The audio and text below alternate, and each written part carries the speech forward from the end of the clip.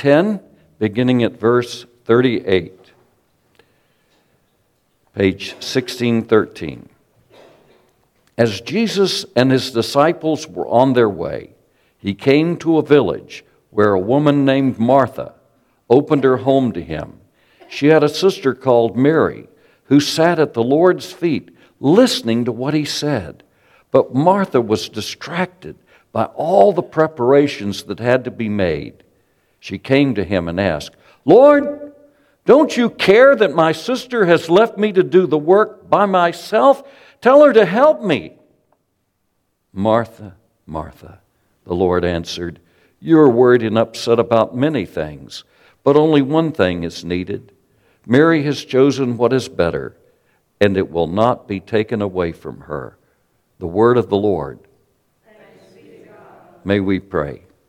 Lord, grant as I share these thoughts with your congregation this day, here in the sanctuary and throughout the world, that they will touch hearts and help us to prepare for the coming of Jesus on Christmas Day.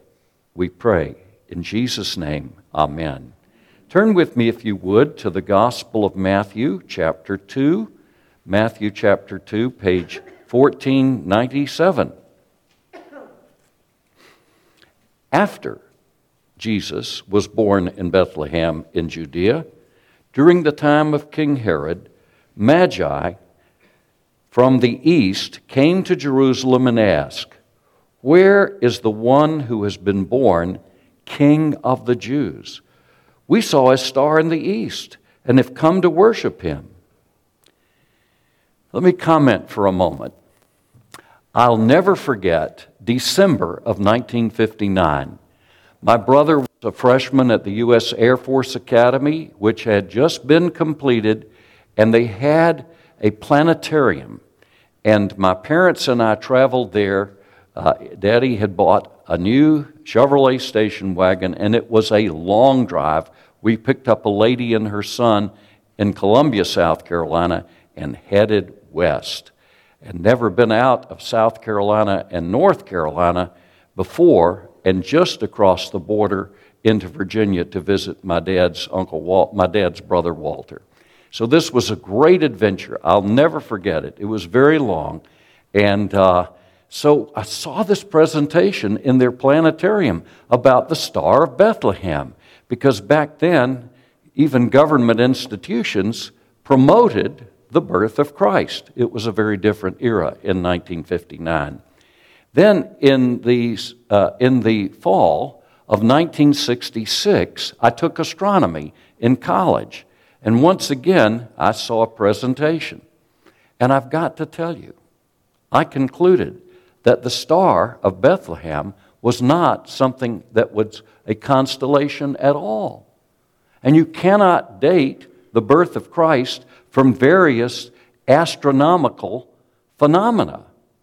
The Star of Bethlehem, if you analyze it, was a very special thing that appeared to these wise men or magicians or whatever you want to call them who were living in Iraq or Iran, because people back then tried to determine their lives by studying the stars in the sky, the movement of constellations, and such things, especially meteors.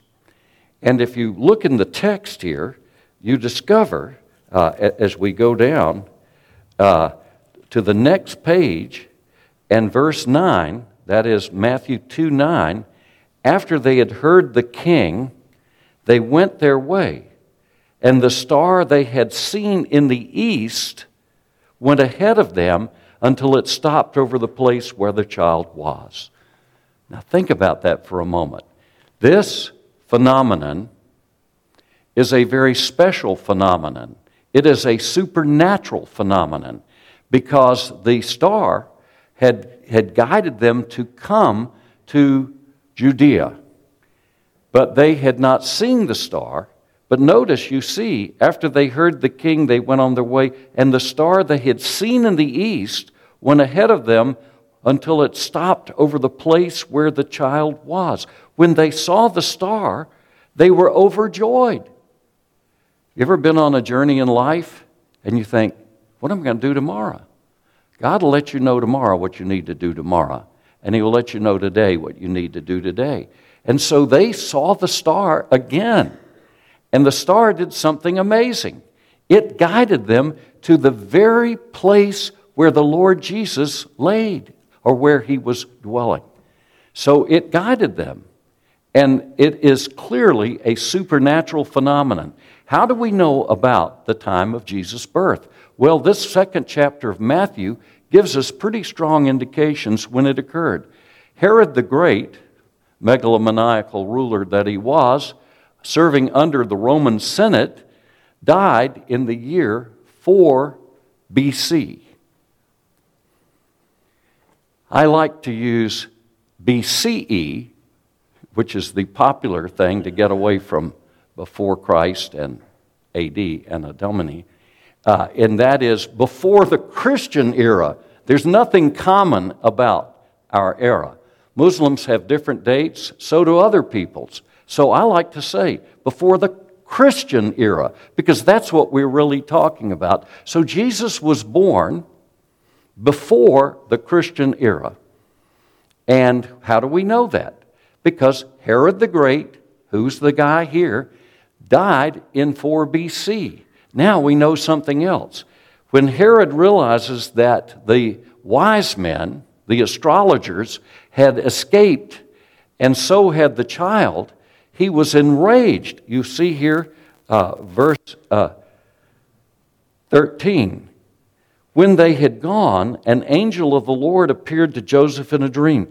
"Get up," he said. "Take the child and his mother and escape to Egypt. Stay there until I tell you, for Herod is going to search for the child to kill him." So anyhow, he takes the child to Egypt. And then, verse 16, when Herod realized he had been outwitted by the Magi, he was furious. He gave orders to kill all the boys in Bethlehem and its vicinity who were 2 years old and under, in accordance with the time he had learned from the Magi. Now you see what's in view here. He understands the time when the Magi saw the star. And he's not taking any chances. And so he kills all the boys in the area of Bethlehem and 2 years old and under. So let's factor that in for a moment and do a little thinking.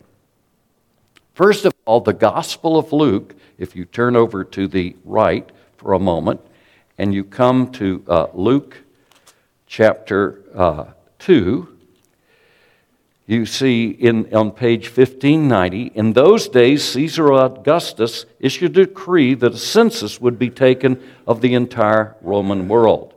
And now notice in verse 4, Joseph also went up from the town of Nazareth in Galilee to Judea, to Bethlehem, the town of David, because he belonged to the house and line of David.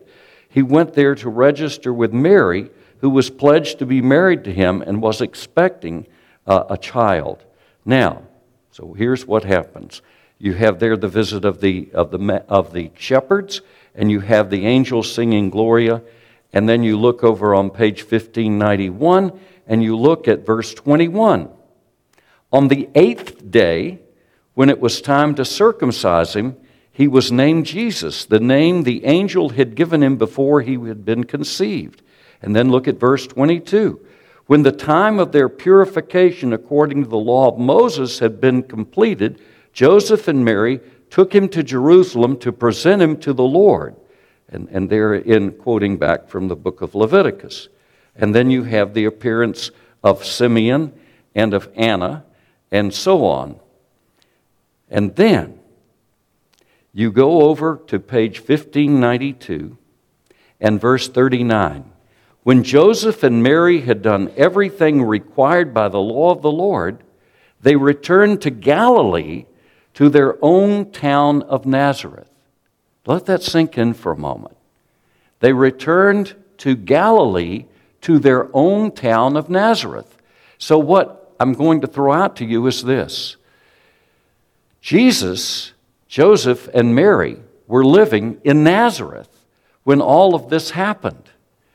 And the angel of the Lord, realizing that is, the angel of the Lord comes in a dream and tells Joseph, get this child out of this area and go to Egypt, because that was out of the reach of Herod. Herod the Great had great power and control over much of that region. And so the child Jesus is taken by his adopted father and by his mother, who also is a descendant of King David, into Egypt. And there he stays until the death of Herod. So here's what we therefore can say. The Lord Jesus Christ was born probably around 6 or 5 before the Christian era. And he was born in Bethlehem, and they stayed in the area of Bethlehem and Jerusalem for close to 2 months in order to fulfill what was required in the book of Leviticus. And then they traveled north into the Galilee and lived back in Nazareth, where the Lord Jesus was conceived by the power of the Holy Spirit. And so this is important. And figuring out the birth of Jesus, I think that it's very likely that the Lord Jesus was born in December of 5 or 6 before the Christian era.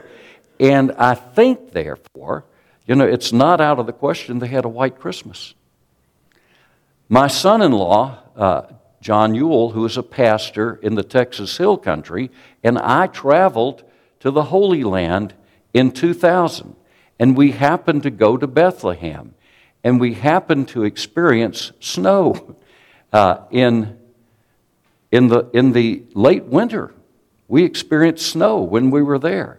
So it's not out of the question with our Western tradition that it was a snowy day. Not out of the question, December 25th, though we don't know that for sure, of course. And the Bible never records the actual date that Jesus was born. I find that interesting because the Bible is interested in one holy day for Christians.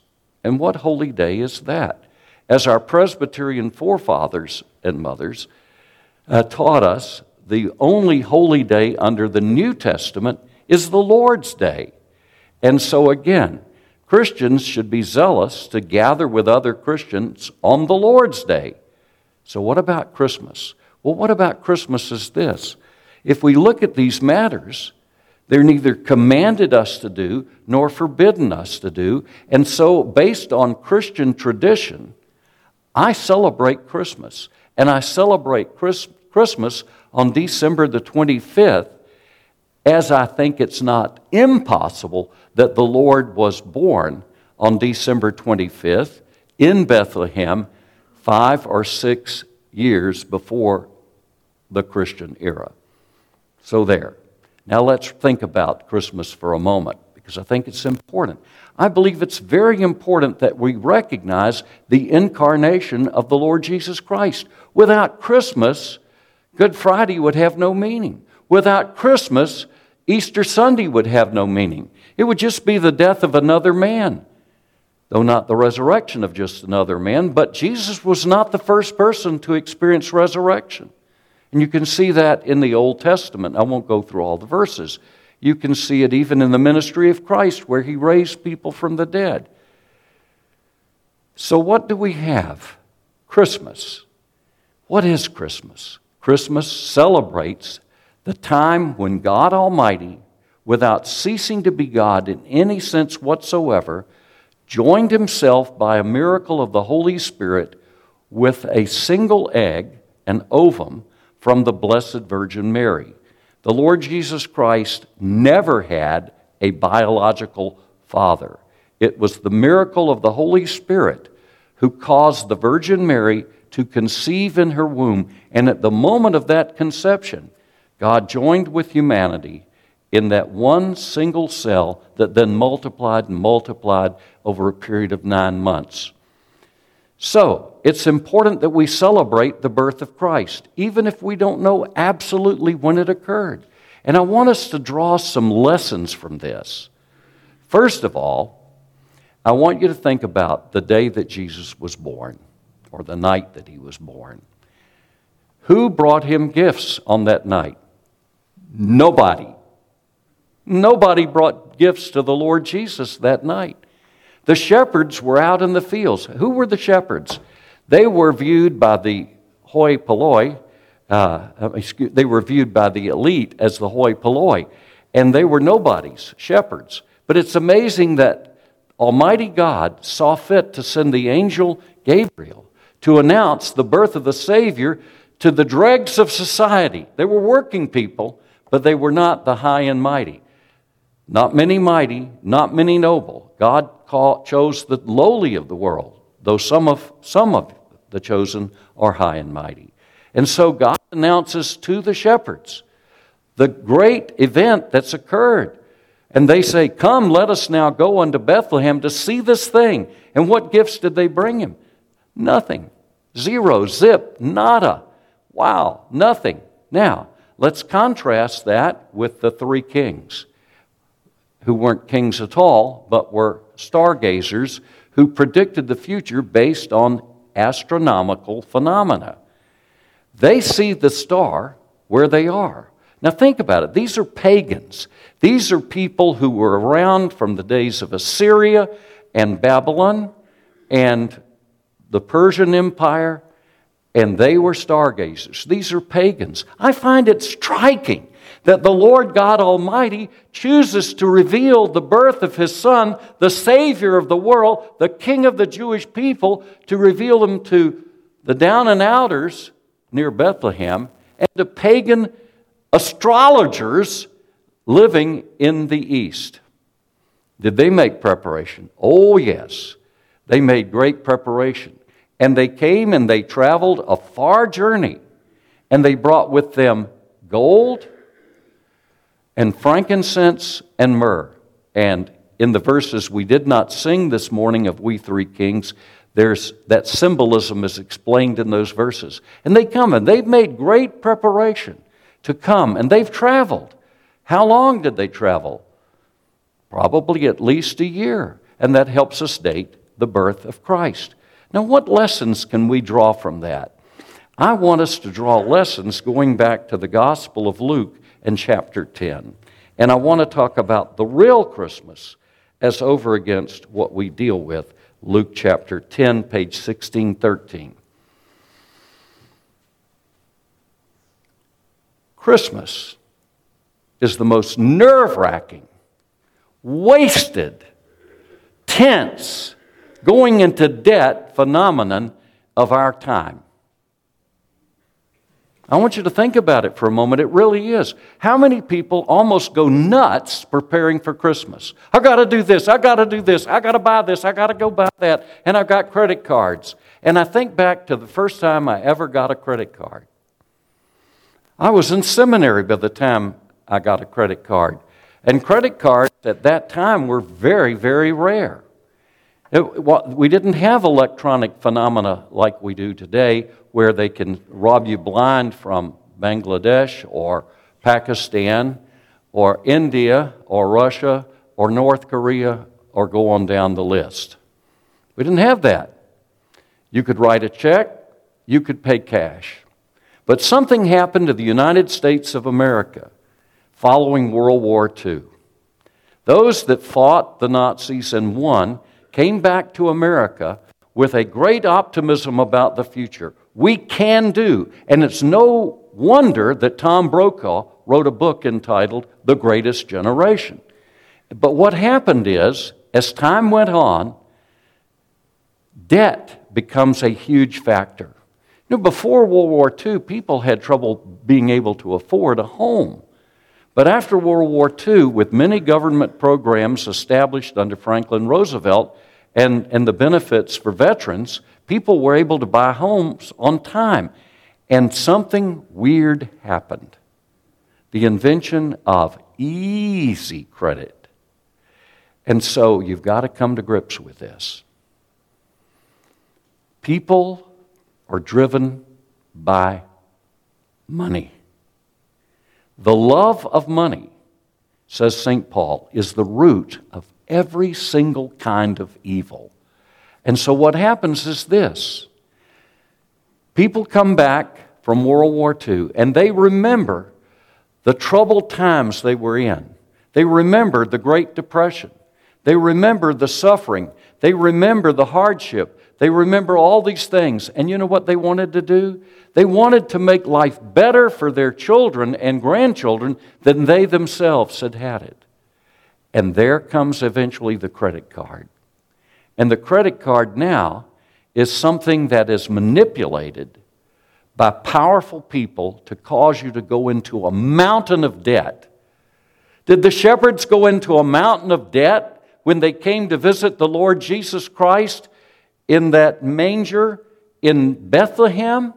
Of course not. They simply came and sat at His feet, or kneeled at His feet, or kneeled before his crib, which was a feeding trough for animals. They simply knelt there and they worshiped Him. They adored Him. And while the pagan astrologers from the far country in the east made great preparation and came, they sure didn't charge this stuff. And so here they come, a year later, perhaps, and they offer the gifts to the Lord Jesus Christ. Where are we in America today? First of all, we have largely displaced the Lord Jesus Christ in a manger that we would celebrate at Christmas with St. Nicholas. Now, let me tell you about St. Nicholas. He was a great man. He happened to be the Bishop of Myra. And St. Nicholas is famous for one thing. Really famous. Well, he's famous for several things. He was famous because he was a very generous man who had some wealth, and he used secretly to give gifts to the poor in his diocese. So he's famous for that. When people had needs, he went and secretly, quietly, privately gave gifts to the poor. So he's famous that way. But St. Nicholas is also famous for this. At the Council of Nicaea, or Nicaea, what we call the Nicene Creed in its first form is written there across the Bosporus from Constantinople. Arius denied the deity of the Lord Jesus Christ, that Jesus is not God. If you want to think about modern Arians, they come sometimes and knock on your door, and they offer to sell you magazines called The Watchtower. So what did St. Nicholas do at the Council of Nicaea? He slapped Arius in the face when Arius denied that the Lord Jesus Christ is God Almighty come in human flesh. So let's celebrate St. Nicholas. Let's go don't slap them in the face, but let's reject the false teachings of the Jehovah's Witnesses that deny that Jesus is God come in the flesh. And we don't need to follow St. Nick's example of slapping somebody in the face. But that's St. Nicholas. But what do we have today in modern America? And it starts right after Halloween. And the music that's played. And then the music that's changed from beautiful carols in the past to silly ditties. And they're pumped in. I'm dreaming of a white Christmas. As over against Joy to the World, the Lord has come, which is a paraphrase of the Psalms by Isaac Watts. Beautiful song. And so we have these things, jolly old St. Nicholas, and we have replaced the Lord Jesus Christ with an elf. An elf dressed up in a red suit, and obviously an obese elf. And I saw a cartoon just last night from the Far Side that really struck me as funny. And it was, they had these two kids who were waiting to see Santa Claus come down the chimney. It said, I think it was Bobby and Susie, I can't remember the names, said through some quirk in the universe, they saw Santa Anna. And there you see this Mexican general coming down the chimney, coming out with his sword. Come down their chimney. Now, that's obviously a joke, but my point is this. Where are we, brothers and sisters in Christ? We're being manipulated by people to take our joy away. Because the joy, as we see in Luke chapter 10, is found by Mary, not by Martha. What did Mary choose to do? She chose, in verse 39 of Luke 10, she had a sister called Mary who sat at the Lord's feet listening to what he said. The meaning of Christmas is to sit at the feet of Jesus. The meaning of Christmas is to adore the Lord Jesus Christ, the Christ child who became a real grown-up man and who died on the cross for our sins and rose again. That's the meaning of Christmas. But look at Martha. Look at Martha. Martha's all upset. She's distracted. I haven't bought the gift for so-and-so. I haven't bought a gift for so-and-so. Sandy said some things to me this week. You need to go and get this and this and that. And I did. And I did charge. But I pay the credit card off at the end of the month always, because credit card interest is biblically usurious. And so I bought gifts. And I think it's lovely to send Christmas cards. We love to send Christmas cards, and we love to get Christmas cards. It's a great way to get to know what's going on in people's lives. But Satan wants to rob you and me of the joy of Christmas by all these distractions. Look at the attitude of Martha. And verse 40, Martha was distracted by all the preparations that had to be made. She came to him and asked, Lord, don't you care that my sister's left me to do the work by myself? Tell her to help me. Martha, Martha, the Lord answered, you're worried and upset about many things, but only one thing is needed. Mary has chosen that which is better, and it will not be taken away from her. So in the name and authority of the Lord Jesus Christ, the King of Kings and Lord of Lords, I reject the modern American Christmas. It is of the devil.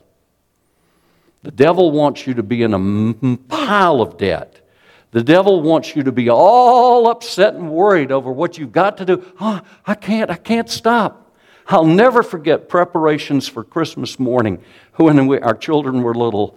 I remember that Sandy had gotten a dollhouse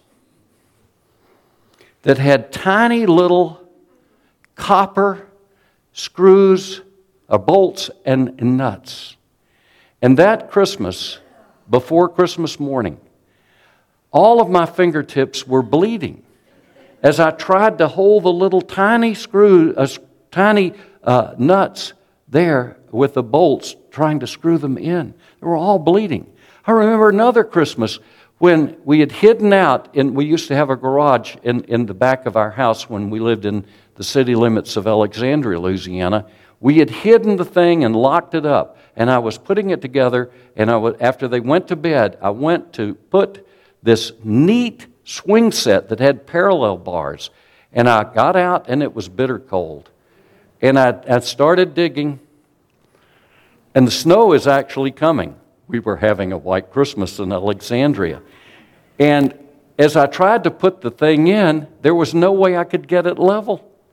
It was so frustrating, it was enough to make a preacher cuss. Preparations for Christmas. All the Lord wants from you for Christmas is to sit and adore Him. Relax. Let it go. Nobody's going to reject you because you didn't buy them this perfect gift. What nonsense.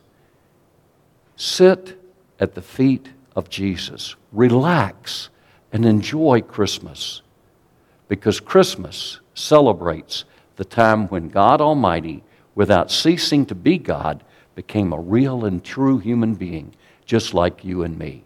May we pray. Lord, we thank you for the birth of Christ. We don't know the exact date when He was born, because you want us to observe every first day of the week in celebration of His resurrection. But Lord, we also stand in a tradition of almost 2,000 years of celebrating the birth of Jesus in December. Lord, thank you for the birth of the Lord Jesus Christ. May we adore the Christ of God who was born for us In Jesus' name, amen.